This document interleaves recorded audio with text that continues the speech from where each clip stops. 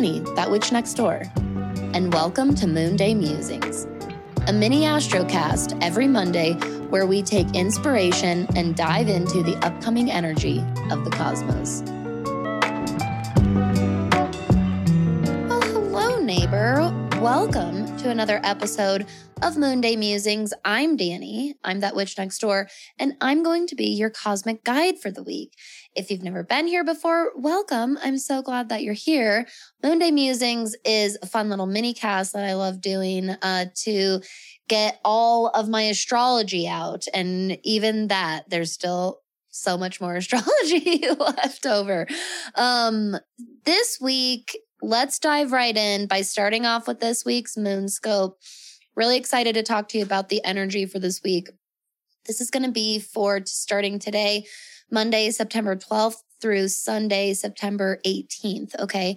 Now that means that we're going to be starting in the sign of Aries. The moon will be in Aries today, and then moving tomorrow into Taurus, then into Gemini midweek, and we will be finishing out the week with the moon moving into Cancer on Sunday, the 18th. Now, we're all coming down off of that big, beautiful full moon in Pisces last week. And this week, with a few different factors here, the third quarter moon phase, this third quarter is taking place in the sign of Gemini at 24 degrees. That's going to be exact on Saturday, the 17th. So we've got this Gemini energy. We're in the tail end of Virgo season. Mercury is retrograde in Libra right now.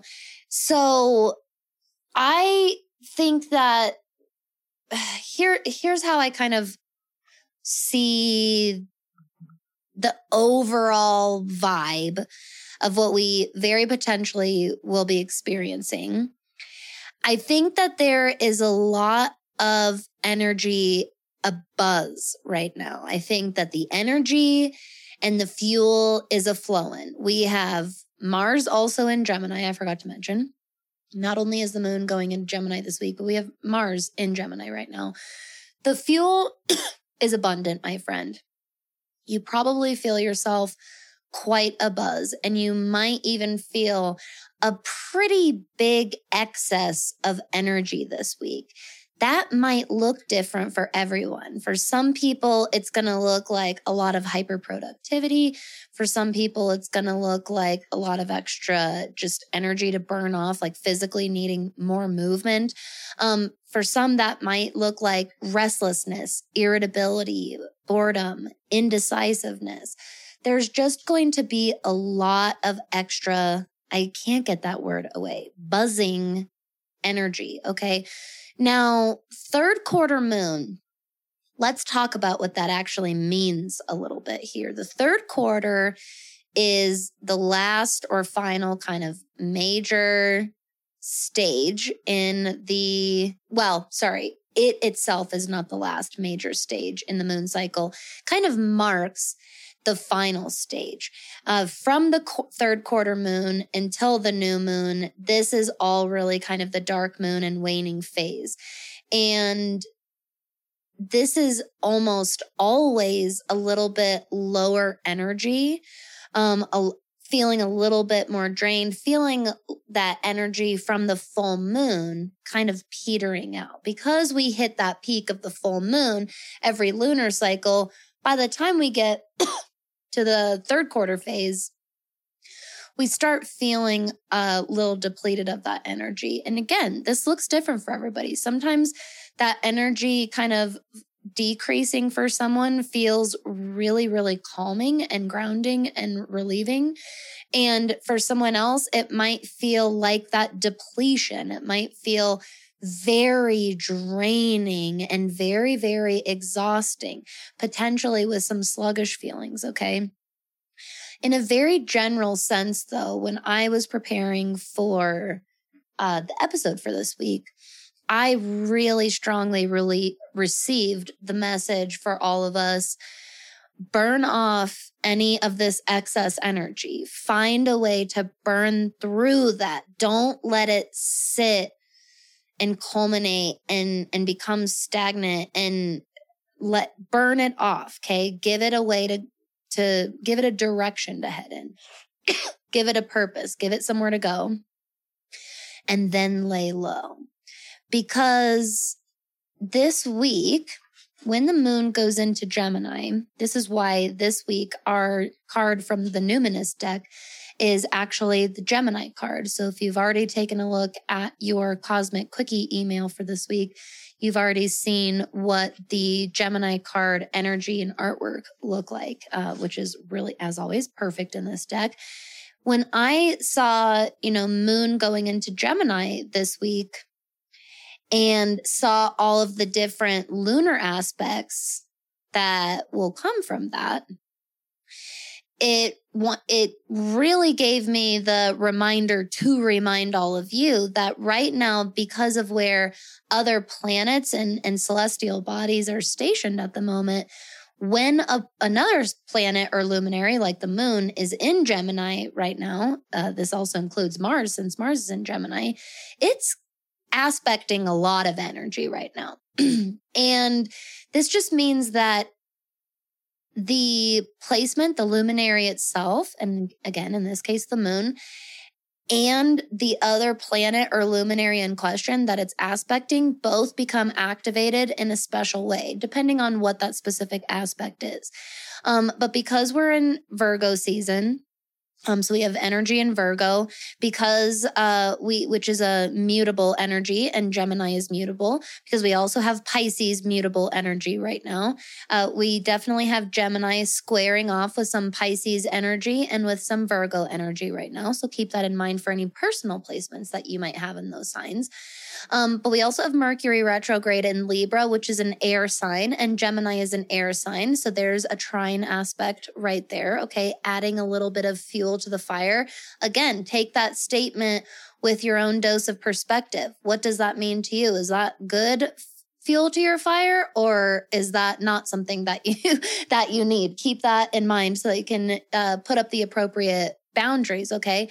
Either way, with Gemini aspecting a Gemini moon aspecting so many different other energies right now, this means that this is very telling of that really abundant energy to tap into. This is a very good week to get a lot of shit done if you need to, especially nitty gritty details and loose ends. Okay. Throughout this week, really leading all the way up through Saturday. Yeah, pretty much leading all the way up through Saturday, I would say. This is a great time to tie off those loose ends, tend to what's kind of been ignored and swept under the rug, the nitty gritty details, the nooks and crannies kind of tasks. Okay. And then the moon, the final aspect that the moon will make is the square aspect to the sun, which is the quarter moon phase. Okay, that is the third quarter. So that's going to happen Saturday, the 17th in the afternoon. And that's the last aspect that it will make before it changes signs and moves into Cancer. And when this happens, that means that from the time that the moon makes its last aspect until it gets to the next sign, that's called a void of course period. And I'm not going to go in depth into void of course stuff because I'd rather focus a little bit on this Gemini, and it's a very easy little Google away. One of my favorite sources for void of course moon energy and how to work with that is definitely one of my favorite neighbors here in our neighborhood, Sasha, the pagan homemaker. You can go find her on Instagram and sign up for her newsletter. She does great void of course moon content. Okay. Hi, Sasha. And so I'm not going to go super into depth with that, but in a quick explanation, void of course is a great time to kind of let go, not push yourself to do anything, really let yourself fully release and rest. Okay. And I see that even more amplified this week with the moon's energy leading up to the third quarter moon on Saturday, followed by that. It's a nice chunky 10-hour void of course time. Depending on where you're at in the world, it will take place over your afternoon, late, early afternoon, into your evening hours. Again, totally depends on your time zone. But this is what really gave and drove that message of, yes, there will be a lot of excess energy to burn off this week. Do not skip over that recharge time afterwards. That's the message that came through super strongly. Do not skip over that void of course time. Let yourself have that lay low, veg out, really recharge and relax period, okay?